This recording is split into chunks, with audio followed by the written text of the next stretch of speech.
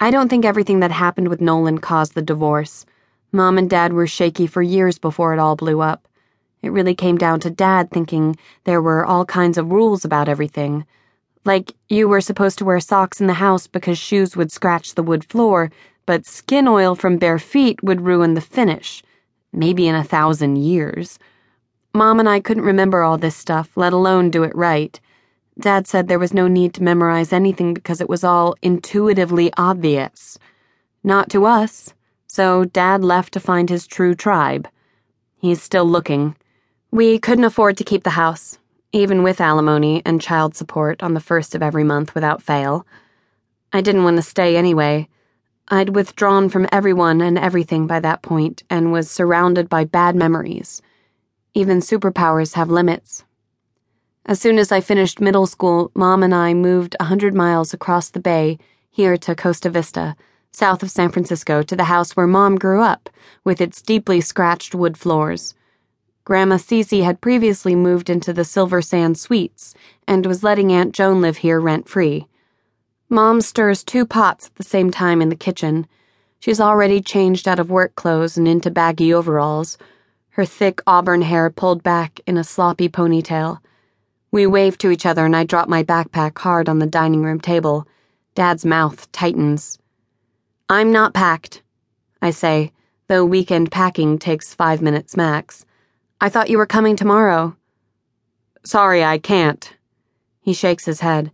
"I have to go to Monterey. Partners are flying up from LA. "I could go to the aquarium." "I'll be busy from morning into the night both days." "That's what the aquarium's for." "Sorry, not this trip." I'm sorry too.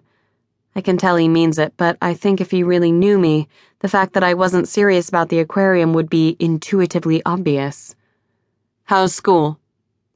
I give him enough fuel to keep the conversation running. I know his motivational technique. He doesn't express direct disappointment, he just sets the bar 10% higher than wherever I am. I'm a solid B student, but if I got all A's, I'd hear the same speeches about trying harder, applying myself more, taking my future seriously. In Dad's world, potential is like a rainbow, this beautiful thing you should chase even though it always stays out of reach. He leaves me and Mom to our penny with generic brand marinara sauce and garlic bread that's really toasted sandwich bread with butter and garlic salt. It's what sent him on his way tonight. Not seeing what we were reduced to eating, but that it's one of our favorite meals. "Were his golf clubs in the car?" I ask Mom while we clear the dishes. Monterey means Pebble Beach. "That's really how they have meetings, you know. Sounds like a wonderful life." Tires screech on the driveway. Time to brace for Hurricane Joan. I wish Dad were still here for this. I sit on the toilet lid, toes on the floor, bouncing my legs, my energy coming back, as I watch HJ lean into the mirror over the sink. She applies eyeliner fast enough to twist my gut, worried she'll jab her eye. Mom passes the bathroom door. "Joni, if you use all the Q-tips, pick up some more while you're out." I know that's never going to happen. Maybe Mom realizes this too, since she adds, "Or at least write it on the list."